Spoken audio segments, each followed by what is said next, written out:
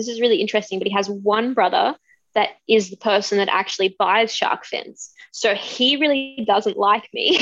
And he's tried to get Odie and the rest of the brothers to never work with me. And they've basically been like, no, we're going to work with her. So I feel like it's like sometimes an episode of Jerry Springer, Indonesian style. And I've just come in and like started all this family drama, but it's pretty cool. Nice work.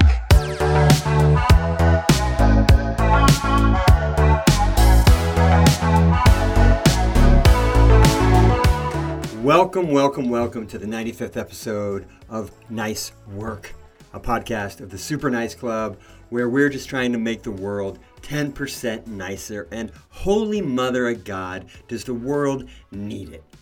We've got war raging, greed, wild income and resource inequalities, newfound hate against women and transhumans, thanks Oklahoma, habitat destruction all over the globe, Elon Zuckerberg. Yeah, we absolutely need to be a lot nicer and smarter ASAP. Seriously, we've had more conversations in 1 week about a mediocre actor's slap than we've ever had about all the species we've driven to extinction. Humans just don't understand. Sorry for the rant. I apologize. No more of that. While I may not have high hopes that we collectively care enough to save the best of what's left of our insanely beautiful home, I do have some hope. Hope that gets further shredded when I hear people say things like, now isn't the time for a progressive party that cares about saving the world more than it does sucking every last drop of vitality out of it and converting it into shit nobody needs, but over which everyone obsesses. Now they want you to vote. That's the trick. You gotta vote. Vote for the lesser of two evils. You gotta vote evil.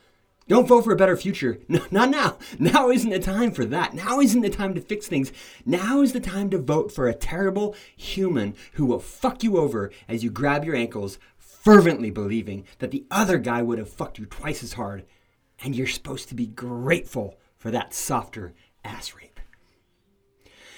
Which brings me to this week's guest. Super nice Madison Stewart, who years ago was nicknamed by the press Shark Girl, but now she's a grown-ass woman and thinks, yeah, maybe I'm not down with being called a girl, which is fair, right? I think so.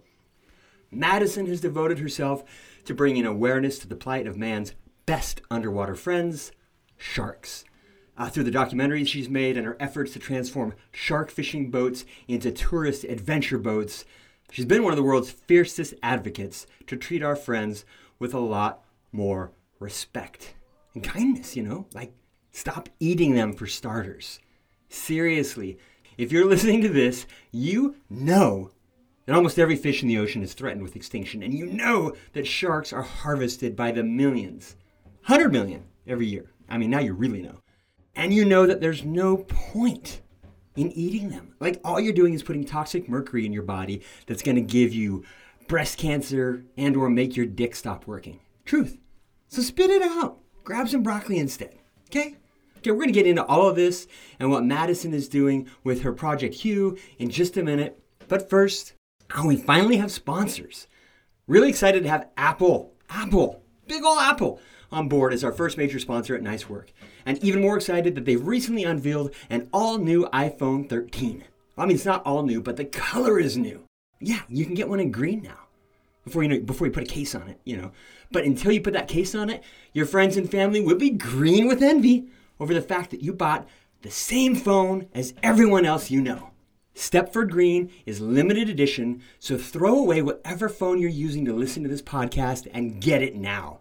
There's thousands of starving workers in China who inhale the toxic fumes generated from the production of this phone who will thank you. As will the women executives who are treated terribly but whose NDAs preclude them from telling their horror stories without getting sued after they quit by Apple. We're also proud to have Nike as a sponsor, whose public fellatio of China has fostered conditions of brutal human slavery. Thanks for all your support, Nike. Okay, ready for this? Let's do this. Turn off everything else, tune out the rest of the world, and drop in to Nice Work with friend of the ocean and its gorgeous creatures, Madison Stewart. Madison Stewart, good morning. Good morning. Afternoon, evening. Yeah, it's evening. Afternoon here. Afternoon, yeah. Where's here? Where are you? I'm in Florida. Really glad to have you on today to talk about your favorite thing, you.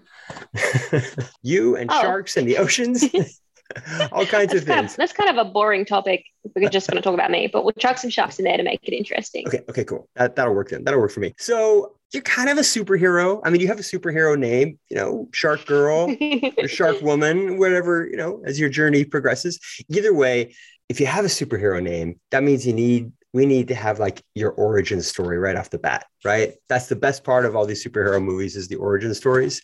So, and you've told yours 1,000 times. So this is going to be 1,001. From what I know, you've kind of always been obsessed with the ocean and with water. Yeah. So it all started when I was bitten by a radioactive shark and got my superpowers. That's fantastic. Since then, do webs work underwater? Oh my gosh, that would be so cool. So my story actually like a little bit of a depressing one. So I grew up diving and swimming with sharks. I had eccentric parents, grew up on a sailboat off the coast of Australia, was always in the water, always in the ocean. So my parents love the ocean. I was basically spending more time with sharks than with other kids when I was young. So that was kind of like my entry. But when I was about 14 years old, I started to notice that sharks that I grew up diving with were disappearing in numbers in places like the Great Barrier Reef Marine Park. So that's kind of when it all turned into conservation for me. And it started off slowly, but it just became a process of trying to do something about all the issues that I was facing and seeing these changes occurring in my space, in my lifetime. So yeah, it started off obviously being so lucky, enjoying the oceans, loving the oceans. This is awesome. I get to dive with sharks, and then kind of turned into, I need to do something about this because they're disappearing. That was a moment for you. I think I read you sort of had a moment on a dive where there was sort of a lonely shark. Am I remembering that correctly? Yeah, absolutely. So it was a night dive where there's usually lots and lots of sharks, and only one showed up. And I was just like, it was the first time I'd ever had an underwater camera with me. So I jumped in the water, super excited. I was like, I'm going to get footage of this thing that I've experienced multiple times in the past. And then there was just nothing. It was like this moment of being like, oh my gosh. And, there's a lot of factors that can kind of dictate when there's going to be sharks in the water and not. But the thing is this is a regular dive that people do quite often. This is a place where the sharks aren't migratory. They live there. So their absence was actually very concerning. And that is when it all started for me. So I was only 14 years old at the time. So I guess I've been doing this kind of conservation stuff for a long time. So you're 14 on a night dive, which is amazing, by the way, because you were, I don't know, is it PADI in Australia too, right? PADI certified? Yeah. Yeah. So it's PADI, that's global. 12. Yeah. When you were 12 years old, you're PADI certified. And by the way, folks, even if you're living somewhere landlocked, like Kansas City or something, it's not a terrible idea to go get your PADI, your diving certification. You can get it like in your local pool or maybe you have a lake or something like that. If you live in a town with more than a couple thousand people, odds are pretty good there's somebody near you that does PADI certification. I highly recommend it, not just because it's something different to do, but because it gives you the ability. You never know where you're going to be. You might end up in Hawaii sometime. You might end up in Florida. You might end up here in LA where there's Catalina Island. You might end up somewhere where you can just take a dive. And when you do that and you get in and you get under there, all of a sudden the ocean concerns for all of this stuff really hits you in a different way. And even if it doesn't, it's just flipping beautiful. So this is my challenge to you folks. If you've ever thought about getting your PADI certification, I don't remember what the acronym stands for. The D probably stands for dive. It's a Professional Association of Dive Instructors. So you get to sound a lot cooler than you are when you're certified with PADI. It's a very prestigious title. Yeah. You get to carry a little booklet around and so I recommend doing it. I'll put a link in the show notes to a place that will show you where there's a PADI certifier around you. I recommend doing it. And it's also a really cool way to travel. Like once you have your dive cert, you can go on trips that are specifically for people that are going in a group to go diving. And it's really cool. It is really cool. So if you get a certification after listening to this podcast, send me a photo of that certification. I'll send you a Super Nice Club hat for free just to be like, yeah, you did it. Because it's a cool thing. And it's a commitment and it costs a little bit of money, takes a little bit of time. Totally worth it. Okay. Sorry to get you off track there, but it's okay. Shout out to PADI. That's all. Okay, so you got your dive, you got this passion for sharks and what, just preserving the species? Did you feel like it was that big of a challenge? Like, oh my God, they're all going to go away? Or was it just like, I really want to find out what there is to find out and where I can help? Well, I actually honestly felt like people did not care about sharks. And I was like, all right, I get that. And that's okay. Because I know people are scared of them. And I know they don't have the best reputation in Australia. And, it's whatever. People don't need to care about them. But then when they started to disappear from these areas, and I learned more about shark fisheries and that people were eating sharks in Australia and that the trade of shark was still quite significant, that's when I started to be like, okay, I actually probably have to do something. And then slowly I started to realize that it wasn't a case of people not caring. It was a case of people not knowing. So that's why I got into filmmaking, because it was an excellent way to raise awareness, not only about the fact that there were crazy people out there like myself that like to dive with sharks and it's safe and it can be done and we have like really cool bonds with them, but also the fact that once people kind of understand the trouble that they're in, it becomes a lot easier to save them. Just to give people an idea here, how many sharks are captured and killed for food or just as quote unquote junk fish every year? So the estimated number, which is a pretty good estimation because it's based on landings and catches and a lot of scientific research, is actually 73 million sharks a year. 73 million sharks per year, folks. So in 14 years, that's a billion sharks. A billion sharks. So I bet if you're listening, you can kind of maybe think, oh yeah, it's possible that we could, extinct the sharks. There has been a 70% decline in shark populations globally over the past 50 years. And researchers are now saying that between 6.4% and 7.9% of sharks of all species are being killed annually. So it's kind of crazy, and it's definitely going to lead to extinctions of certain species if we don't step in and do something about it. 70%, 70% in 50 years. And we're not slowing down as a species. And that goes for all big fish, folks. That number holds pretty much for every, I don't know what counts as a large fish, but, bigger fish, 70%. It's something to consider when you go out for sushi. I'm not trying to be preachy about it, just saying something to put out there in your mind next time you're looking at what to order. So 70%, and yet sharks are incredibly fertile, aren't they? They rebound very quickly when they're given the opportunity. Am I right? Actually, it's kind of the opposite, and this is why totally they're in wrong. trouble. Okay. At least you could admit it. I was just trying to be hopeful. I'm wrong. I wish, if only. So the fact that sharks are quite slow growing and they mature and breed more like mammals such as dolphins and whales is probably one of the biggest issues of the way that we fish them. The fisheries that target sharks and catch sharks are a lot like fisheries for tuna and other species that populate quite quickly. But sharks cannot keep up with the fishing pressure, which is why we've seen such drastic declines. I mean, a hammerhead shark, for example, has one pup every other year. And some sharks take up to 25 years to reach maturity to even be able to have pups. So it is a pretty serious situation for the sharks. And the hammerhead is just such a beautiful creature.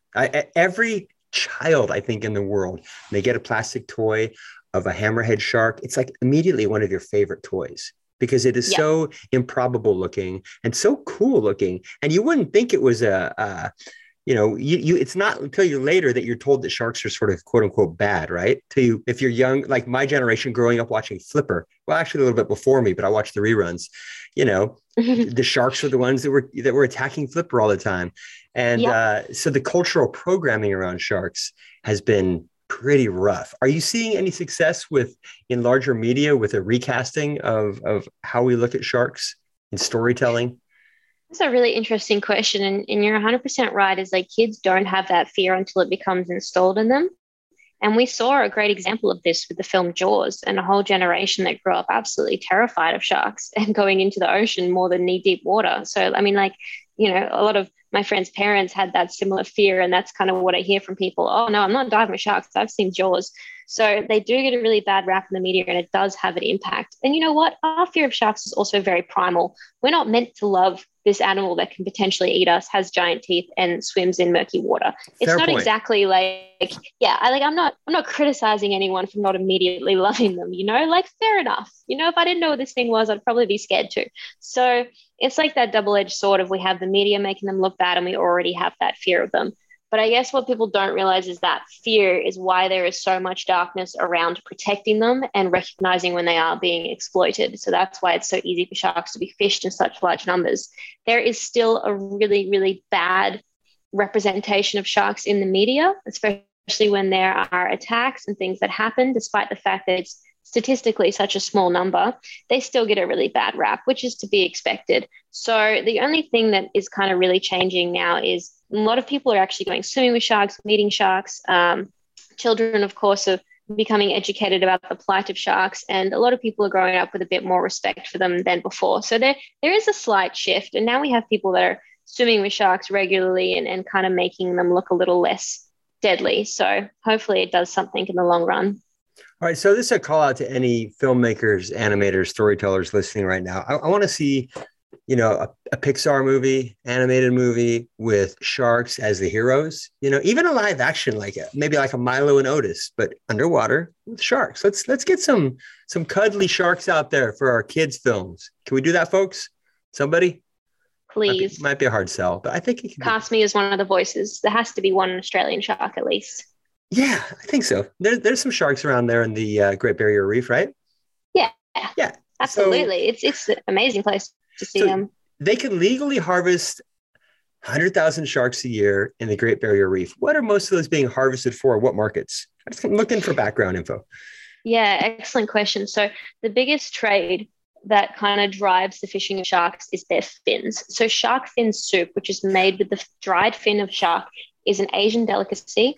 It's mainly eaten in countries with Chinese populations, and it's a status symbol. So it's something you have at a wedding or a business meeting to show wealth and power, despite the fact it has no taste and it actually has the opposite of health benefits. It's got a lot of toxins in it. So that has really been driving the trade. But in places like Australia and the EU and even the United States, there's also a really big drive for shark meat. So that's also caused quite a few issues. And the fishery in Australia is one of many around the world where they can't just cut the fins off the sharks and throw the sharks back, which is how a lot of shark finning used to happen. So they have to bring the whole animal back. So they're trading both the fins and the meat. It's really terrible. So at least laws changed to kind of make that illegal, so they couldn't just fin sharks at sea, but it still has, it happens a lot illegally. There was something I read that I want to back up to a little bit because it's kind of related, kind of interesting, at least to me. You were homeschooled at age 14. Was that your decision? Is that something you're like, hey, mom, dad, I just want to get out in the water. Can we homeschool? So funny, actually. It wasn't. And I was not trying to leave school. I loved school. I was the biggest nerd. I was a teacher's pet. I did great at school. But my dad kind of wanted to dive more, and he wanted us to experience the oceans more. So he made this deal with me where he's like, if you want to finish school now and start homeschooling, instead of the school fees that I would have spent for you to finish, I'll buy you an underwater camera. So it was kind of hard to say no to that. And that's when my start in filming happened. Yeah, underwater cameras aren't cheap. That's a piece of gear. So then did you have to, in Australia, did you have to take an equivalency test for high school graduation? That kind of thing? So Australia has this really, really cool, I'm just going to shout out these guys because it was really amazing. So Australia has something in the city that I was closest to. It was called the Brisbane School of Distance Education. So they cater to a lot of students that live in far out places, sometimes in the outback, and students that didn't want to go to school for whatever reasons. And they would send you the materials and you'd be able to complete them in your own time, send them back, and you'd have access to your teachers through phone and email. So it's kind of what's going on now because of COVID, but it's how they kind of had this school program set up back then. So it was really cool. It gave me the freedom to be able to focus on things I wanted to, which was sharks and filming, but still do a little bit of school. And I actually finished that after year 11. And I was like, I'm not doing year 12. I'm over this. And my dad, who spent his entire life as a university professor, teaching teachers how to teach math and science, was all for me dropping out of the education system, which was really cool. So he's the last person I thought that would be supportive of it, but his desire to like be in the natural world really overtook any desire to have me finish school. So I was pretty lucky to be able to do that. Way to go, Dad. That's great. Yeah. The reason why I brought that up is because I would love to help destigmatize the idea of homeschooling or taking what here in the States they call, or maybe it's just California, I don't know, the GED, which is the General Educational Development. And I've had some friends that were really into music, really into arts. They weren't cut out for school at that time, and they decided to get out, take the GED instead, and it was almost always a great decision for them. And they could still go to college if they wanted to, right? Because some people just have passions or they learn other ways. You know, the timeline for when they're going to exit the educational system might be different for them.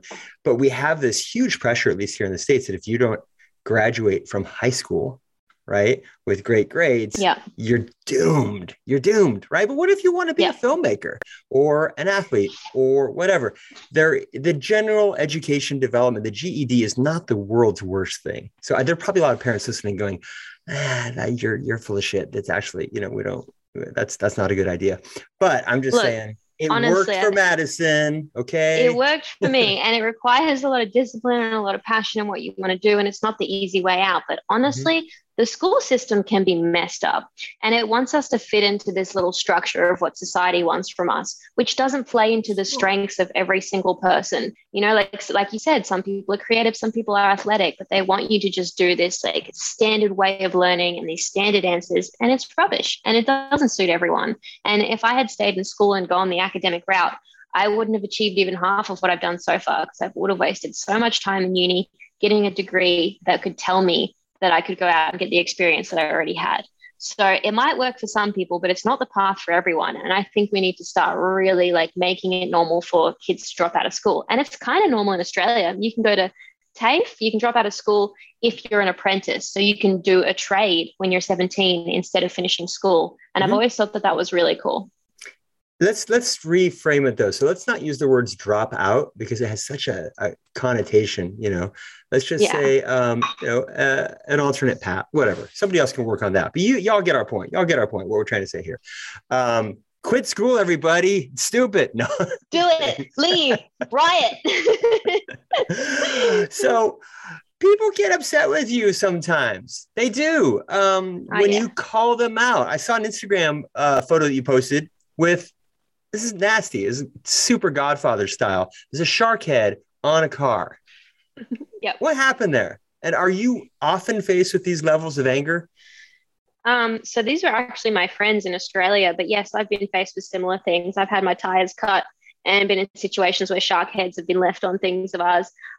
This is pretty standard practice. The fishing community, like I want to say commercial and recreational, is very confident in the things that they do, the laws that they follow, the lack of impact they have on shark populations. Yet somehow, whenever we bring things up, it gets a massive reaction, which I find is really interesting, which I mentioned when I posted that. I mentioned, I don't understand why we get this kind of backlash when all we're doing is highlighting the things that they're so proud of. But yes, and I do have this mentality in conservation is if you're comfortable, you're not doing it right.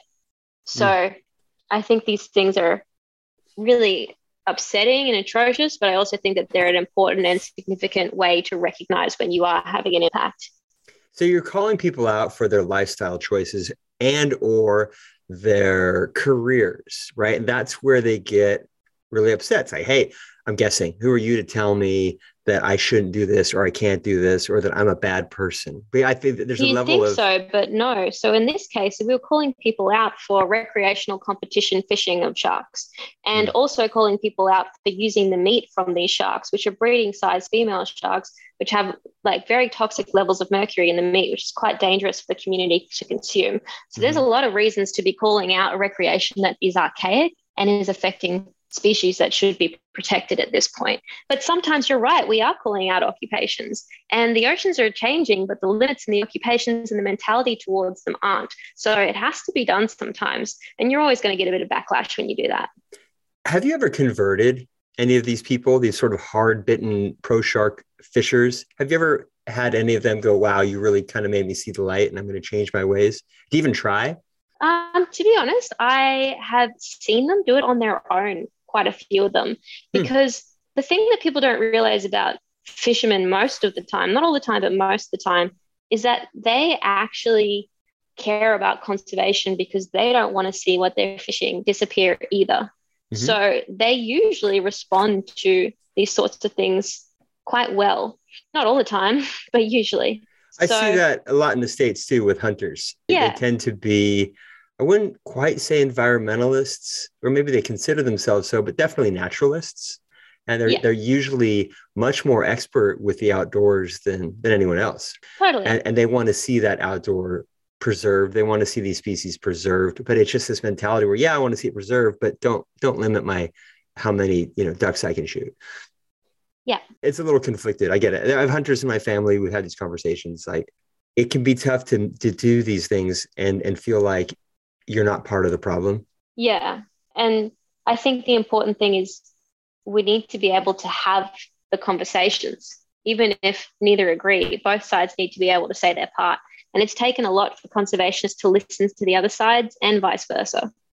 And if you're listening to this and you don't agree with what Madison is her take in terms of like how important it is to, I don't know why somebody would disagree, but whatever. If somebody's like, we should, kill all the sharks, I'd love to hear from you, not to fight with you, not to argue with you. I would just love to hear what you thought of this podcast, where you think sort of weaknesses are. I'm always fascinated to learn somebody's position that I truly don't understand. Like I said, not to argue, but just because it fascinates me. Like, how does a human mind arrive at that conclusion? And sometimes the answer is really surprising. While I may end up still disagreeing with the person, I can understand how they arrived at their decision. That's meaningful. At least it is to me. Totally. So let's talk about the fisher people. They're the ones that are catching and killing the sharks. Again, back to Instagram, which is my source for news on everything. You posted a photo of a couple of men in a small boat fishing with these words. I'll read your words. My voice isn't as cool, but I'm going to read them because I didn't prep you, so you won't be able to pull this up. These men drag the sharks from their boat to the market to fetch a price that will sustain them for the next 2 weeks until they head back out to sea.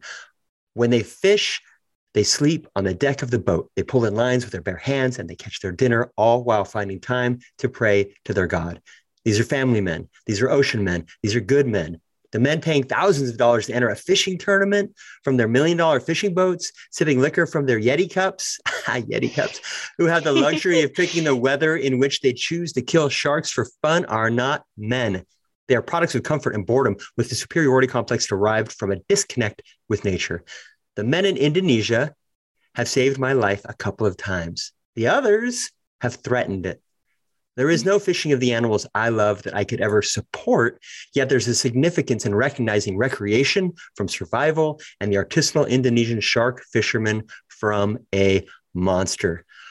Boom. Love that post. All right. It says so much. You're not capitulating. You're not saying, hey, I still think you should capture sharks, but you are clearly pointing out that there's a difference in when we hear the word, fisherman, that there are different breeds. And that kind of gets us into your work at Project, is it Hugh? Mm-hmm. Yeah. Got it. All right. Most people don't on the first try, so pat on the back right there. Which seeks to improve livelihoods both above and below the water. Tell us about that post and kind of how that, leads into your project. Absolutely. So I work with shark fishermen in Indonesia who I have been fishing with.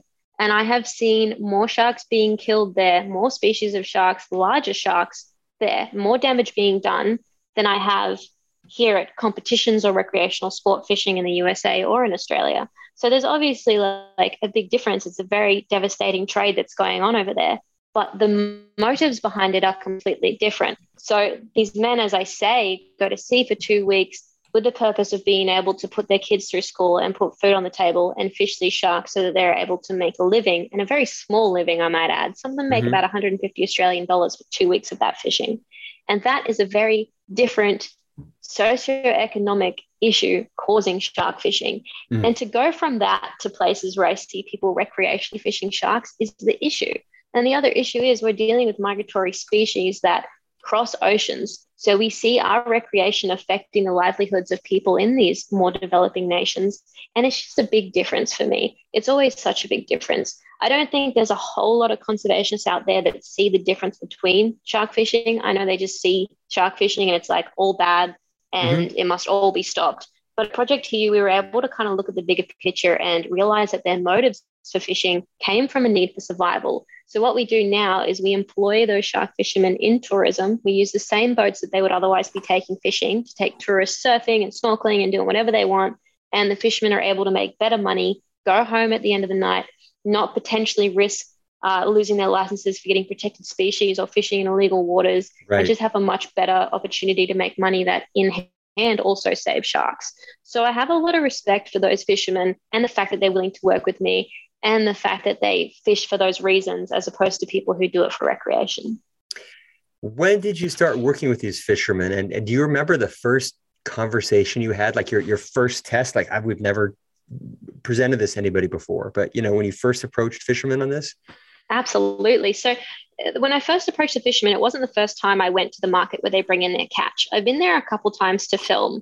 And the thing that always bothered me is I'd always go and film what was going on and then just leave. And it started to feel a little bit like I don't know, a little bit dishonest because I wasn't doing anything to help or change anything. I was just kind of using it as a way to document what was going on. So I had this random idea of being like, okay, maybe there's an opportunity to stop what they're doing with tourism. And I got the idea by fishermen in Mexico that had refitted their boats from shark fishing boats to whale watching boats and were now making more money. So I was like, maybe we could do the same in Indonesia.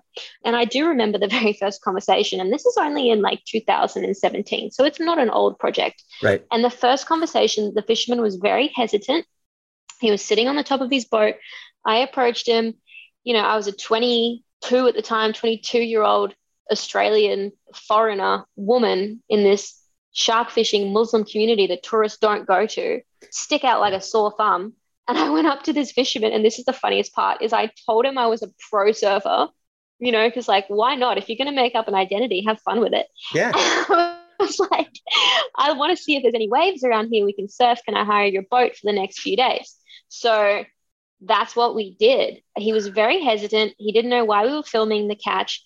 I watched them that day take about 80 sharks off the two boats that they had in there. And then for the next week, we actually hired the boat and tested out the possibility of having tourists on there.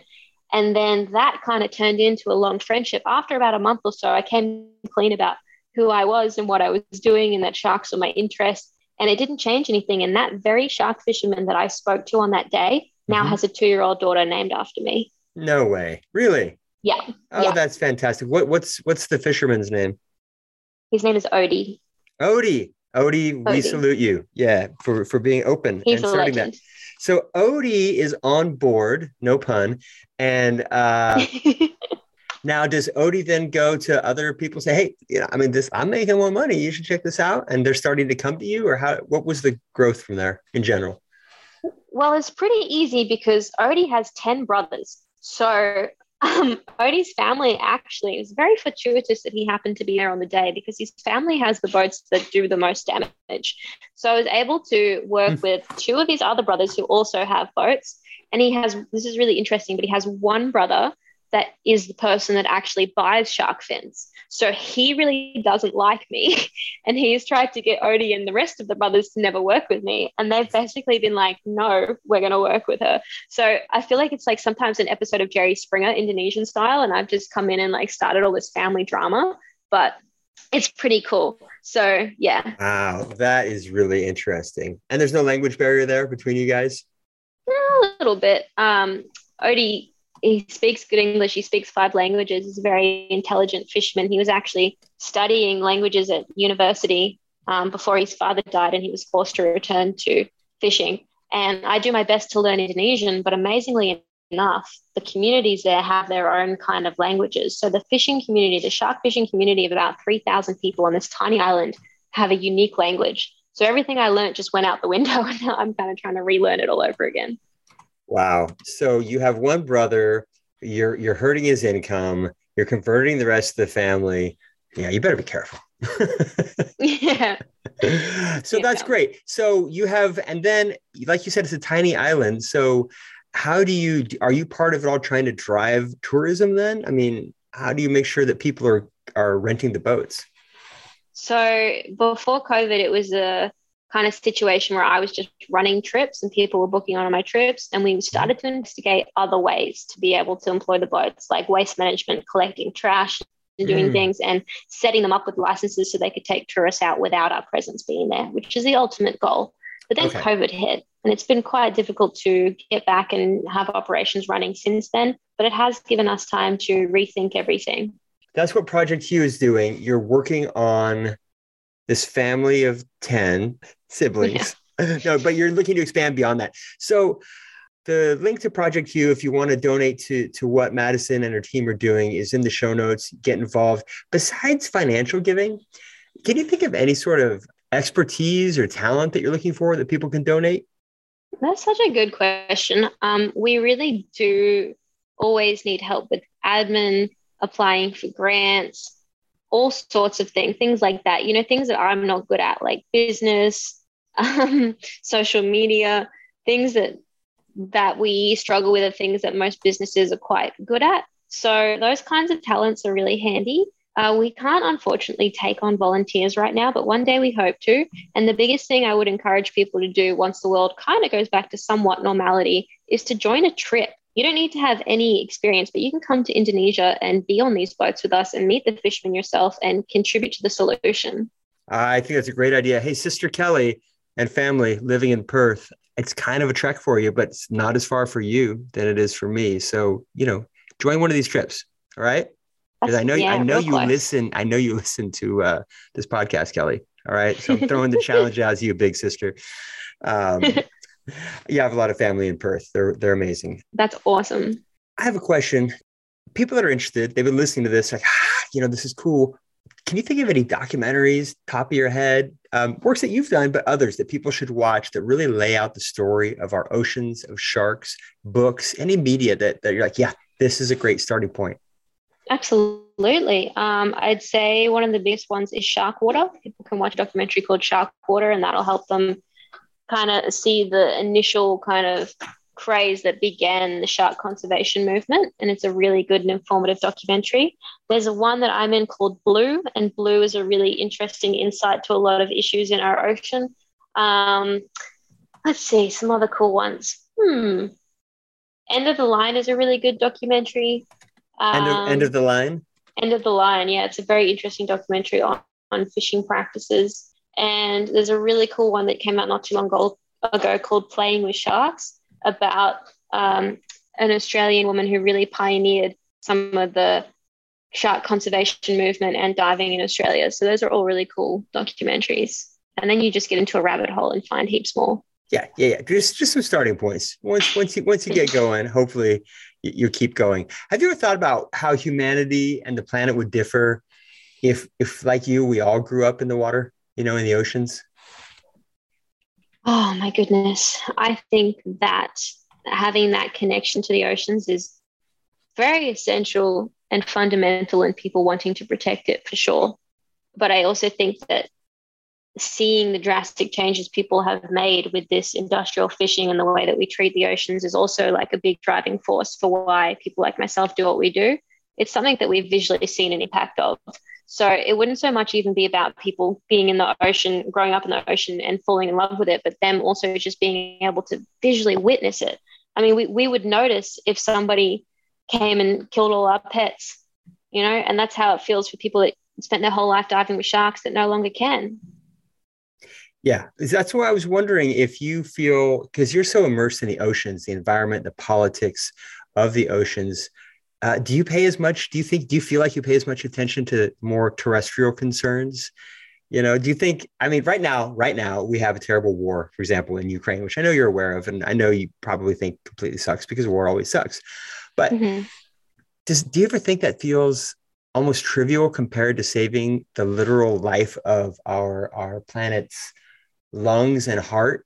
Personally, it's definitely a difficult balance. It's definitely something that's like, I mean, you see people worry about things that are happening right now, and a lot of us who are involved in environmental causes are worried about things that are going to happen in 10 years because we're not doing anything right now. which I feel is a pretty natural response to things. And yeah, definitely people that are more involved in environmental causes have just like a broader general anxiety about the environment as opposed to everything else going on. But it's definitely on the radar. All these things are, I guess, connected to the biggest issue, which is how humans are treating the world and each other. It's definitely interwoven. All of these crises are connected, and resource scarcity drives, well, and population, obviously.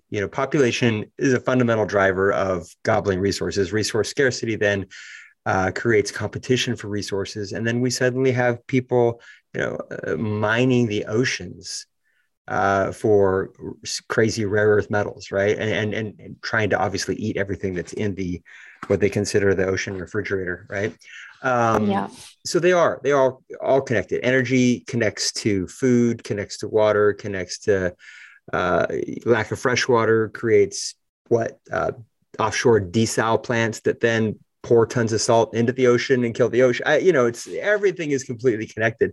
But yeah, what you said before, like the struggle to find that balance, I'm interested in that with anybody that I talk with that is in the space of kind of fighting for the planet, for life on Earth, how we find that balance without getting depressed, without having the anxiety overwhelm us. I'm sure you have that conversation with your peers. Do you have any tips? Such a good question. It is definitely something that everybody involved in that space, and I think in general in life these days, because of everything that's going on, is experiencing maybe for the first time. People are, and the only thing I can say is it's really hard work to be part of the solution, but every now and then when it pays off and you're actually making a difference, that's when you get a little win. That's when you feel better. So the only way to tackle this problem is to be part of the solution, and that'll give you like a little bit of confidence and relief and power and just that little bit of victory that you need to keep going. So where are we seeing some wins right now in the oceans? Where are we seeing a little bit of progress? I know we've got a lot of work to do, but just where are some of those little positive things? I mean, there are right now, for example, like I was just in Ecuador filming bycatch of sharks, and there are laws coming in that are going to protect certain species. That's a little win. That's a good win. There are things that were unable to happen, like big fishing competitions because of COVID. That's a little win. Every time I'm able to stop a boat from fishing for a month in Indonesia, that's a little win. These are the things that we just have to keep doing and keep thinking and keep dreaming about. And trust that there are many thousands of other people out there that are also creating little wins. That can be one of the hard things in the activist communities. It's hard to see progress on the thing that you're doing, and you just have to have blind faith that humanity, that there's a lot of people out there also doing great work, right? And for me, that was one of my big struggles when I was involved for years in similar work, is that I had to just trust that other people were doing good work, and I had a hard time with that. I really did. I got pretty burned out. Yeah. What would your best advice be for when people do get burnt out? Probably just recreational drug use, just like lots of it, lots of recreational drug use. They had to Burning Man, just take 2 weeks off. No, it's to remember, I'm kidding, folks. It's to really just practice having faith that other people are working really hard too.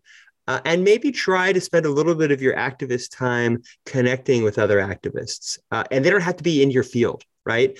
Just other people doing great work, because you can commiserate, you can share wins, and you can have somebody around you that understands the losses and understands how much it hurts at a soul level to see some of these things. So find your community, find the people close to you that get it, even if it's not exactly the same thing. Maybe they're into Siberian tigers, and you're thinking, well, what difference do the tigers make if you're not working on population? Because the population pressure is eventually going to extinct everything. It's like, yeah, but people working on conserving a species are buying that species time, while the people over here working on population pressures and educating women in the poorest parts of our world so the population numbers drop rapidly are doing their work. So just trusting that network, building the network, and getting to know it, like personally, not just by email, like, hanging out, in the real world and getting to know these people, that will save your soul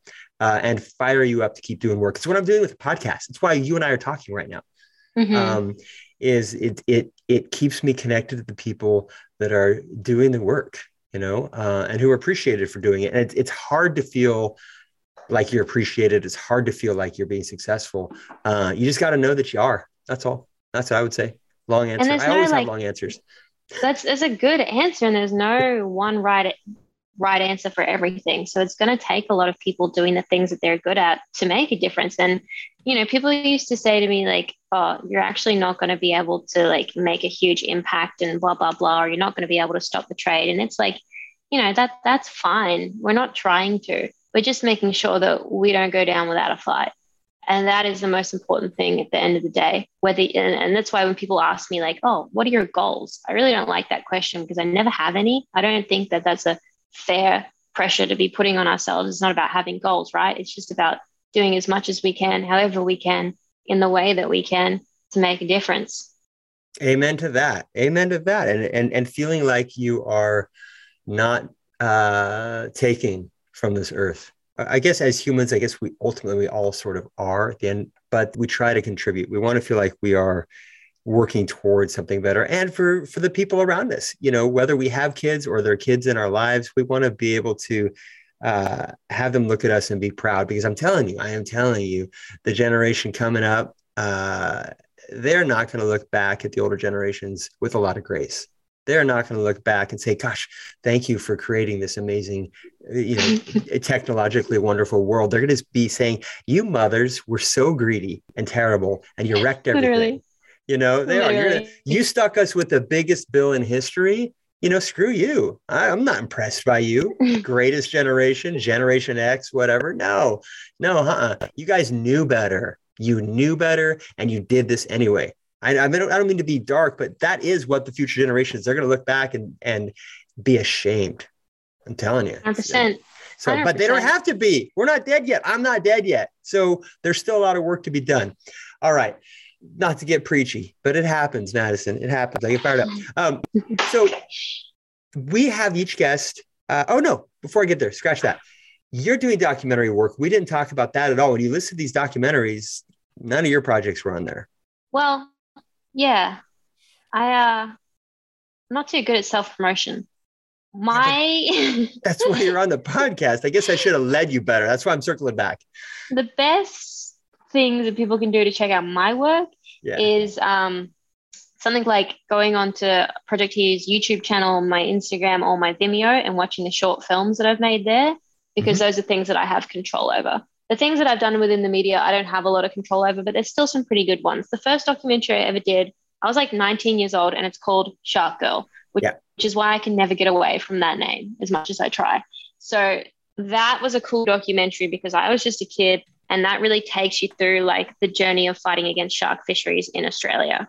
And then one of them was another one that I'm in, which is Blue. And then Sharkwater has a sequel called Sharkwater Extinction. I'm in that too. And then there's some other like little things here and there, smaller productions that you can watch that are pretty interesting. Okay, fair enough.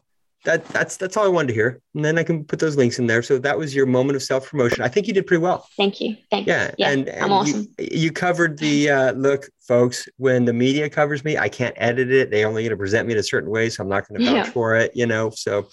And all I'm going to say is watch this space, because more are coming, hopefully. Yes. All right. That's it. That's perfect. Watch this space. I'm awesome. You guys heard that, right? Okay. That's it. So we do the segment of the podcast as we wrap it up, where the guest gets to issue a challenge. It's the Be Nice challenge to the listeners, to the members of the Super Nice Club, something they can do, something they can do to make the world a little bit nicer. It could be a small action, a big action, just something. Got something? Got a challenge? I like these. People ask me these every now and then. I really like these. So my challenge is actually for people to go onto my website, and there's a section. So not just my Project Here website, but there is a link to it on there. But my website called The Hooper Collective, and there's a section on I'll send you the link, and it's how you can help sharks. And the reason that it's so cool is because it's going to tell you things that you may never even have known in the past that have shark products in them. Things Ooh. from cosmetics to pet food. Yes, it's like very interesting. So my challenge would be for people to spend like a solid week seeing if they can just go to their local place and find one of these products, and then of course not buying it. But it's just interesting for people to have that awareness about just how common they are. Wow, that's a great challenge. And then maybe going to, I bet you the people who are, let's say you go to your supermarket or your Amazon store, formerly Whole Foods, and you find a shark product, I bet you the buyers there don't know. It wouldn't hurt to let them know, like, hey, not trying to be a jerk, but this has shark in it. Can we maybe not have that here? I like it. I like the challenge. Okay. So that link will also be in the show notes, or just go to projecthiu.com, HIU, by the way, projecthiu.com, and all of the stuff will be in there. Okay. So last and least, you get to be the host for a second. You get to ask me a question. Any question, just fire away. I'll do my best to answer. Have you ever been in the water with a shark? I have, in Belize, off the coast of Belize. Tell me about it. Well, I can tell you, I don't remember the species, but it's when I got certified down in Belize, and it was one of the dives. And it's sort of that was the thing, right? You're going to go out and swim with sharks, and what else were there? Manta rays, I want to say. Yeah. Yeah. So sharks and manta rays. And yeah, it was great. I loved it. I mean, I loved diving. I didn't know what I would think of it when I went to get certified, and I went in and I was just like, this is the calmest thing in the world. This is the most grounding thing I've ever done. It's just quiet. You hear your breathing. It's that giant space. The sharks were beautiful, big, strong creatures, but nothing about it felt threatening. I think humans, we kind of know when things are threatening by shape and color and size and body language. None of that was exhibited when we were diving. So I quite enjoyed it. That's awesome. And would you do it again with a bigger, more potentially dangerous type of shark? Just out of curiosity. Yeah, I would. Not for the thrill-seeking element. I'm not one of those guys that's like, I want to get in a cage and wave some blood in front of great whites or anything like that. But here's the thing. If you can be near a beautiful creature on this planet, the answer should be yes. As long as you're not impinging on their environment, right? You're not stepping on the reef, and you're not part of a situation that is that is where I struggle sometimes. These boats, we're putting oil in the water. I'm always calling myself out for all these little things. But if you can do it in a way that is just watching, not touching, not screwing with it, I'm any species, or tree, or mountain or whatever. Just the things that make you feel in awe and proud to be part of this universe. And you know it when you feel it. You're like, wow, I'm so glad to be part of this whole thing. And there's a beautiful example of this whole thing. So. That's what I love the most about sharks, is that there's not a whole lot of situations or animals on the planet these days that can humble us. Mm-hmm. And you really can't feel your true power until you've been humbled. And sharks are really good for that. So, yeah. A lot of things are humbling. Even small little creatures can be humbling if you know what they can do, what they're capable of. But being in the water, folks, where it's not necessarily natively hospitable to you, that knocks you down a few pegs right there. And then the shark, it's like, I own this space. You should all do it. It's not affordable for a lot of folks to do, especially if you're living in Kansas City or something. But if you have the opportunity, take it. Absolutely. Cool. I love it. Right. Okay, that's my question for you. Great. I appreciate the question. I'm fired up. I'm going to go find out where, I can head up to the North Coast. There's a lot of sharks up by San Francisco. It's also people don't have to get in the water with sharks to be advocates for sharks and to love sharks. My favorite people are the landlocked Americans that are so heavily involved in shark conservation, that are always sending me stuff and supporting stuff. I love these people. I'm like, go you. You don't even get to enjoy the presence of a shark and you're still at home like fighting for them. Like that stuff, that makes me happy. So That there's is definitely selfless. Yeah. yeah, it's pretty amazing. So yes to those people. That's great. Well, I've really appreciated talking with you today. And hello to Florida from the Super Nice Club. Super Nice Club Florida, folks. Hi, glad you're here. And welcome to the Super Nice Club, Madison Stewart. Really glad to have you. Thank you. It's been nice talking to you. So there you have it, a super nice conversation with super nice Madison Stewart. You've got a big list of movies to watch, documentaries. All the links are in the show notes. We just need, 10 million more people like Madison protecting, defending, and getting the word out about the species and the things that we need to be paying attention to, right? Because we're kind of gobbling up our globe and not really paying attention. It's kind of weird, right? Anyway, love it, love her, love you for listening to this. And in 2 weeks, we will have another podcast episode as we make our way toward number 100. Yeah. And whoever you are, wherever you are, I hope you're doing well. Do your best, please, to stay nice. Ain't always easy, is it?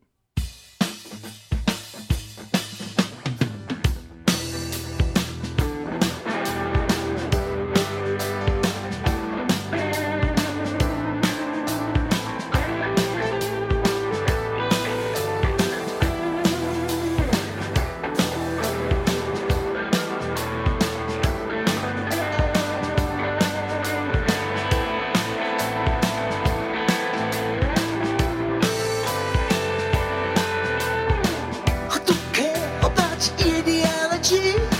I don't care about your anthropology. I don't care about your mythology. Who's got Jewish or your methodology? I don't care about your neurology. I don't care about your technology. I don't care about your philosophy. How much money you make or your bloody history. I'm putting down my rifle and deserting this war. Closing my account at the angry store. Just wanna be nice, and baby that's the rub. That's why I'm joining the Super Nice Club. So come on in, the water is warm. You and I can wait out this passing storm. Just wanna be nice, and baby that's the rub. That's why I'm joining the Super Nice Club. I don't care about your fantasies. I don't care about your realities. I don't care about your battlefront. I don't care about your argument. I don't care about your mathematics. I don't care about your operatics. I don't care about your conspiracies, your alien abductions, or your spiritualities. I'm putting down my rifle and deserting this war. Closing my account at the angry store. Just wanna be nice, and baby that's the rub. That's why I'm joining the Super Nice Club. So come on in, the water is warm. You and I can wait out this passing storm. Just wanna be nice, and baby that's the rub. That's why I'm joining the Super Nice Club. I can't take it anymore. I'm opening the door. I will gladly say it twice. The only club I want to join is called Super Nice. I don't care about your ideology. I don't care about your anthropology. I don't care about your mythology. Who's got you worship or your methodology? I don't care about your neurology. I don't care about your technology. I don't care about your philosophy. How much money you make or your bloody history. I'm putting down my rifle and deserting this war. Closing my account at the angry store. Just wanna be nice, and baby that's the rub. That's why I'm joining the Super Nice Club. So come on in, the water is warm. You and I can wait out this passing storm. Just wanna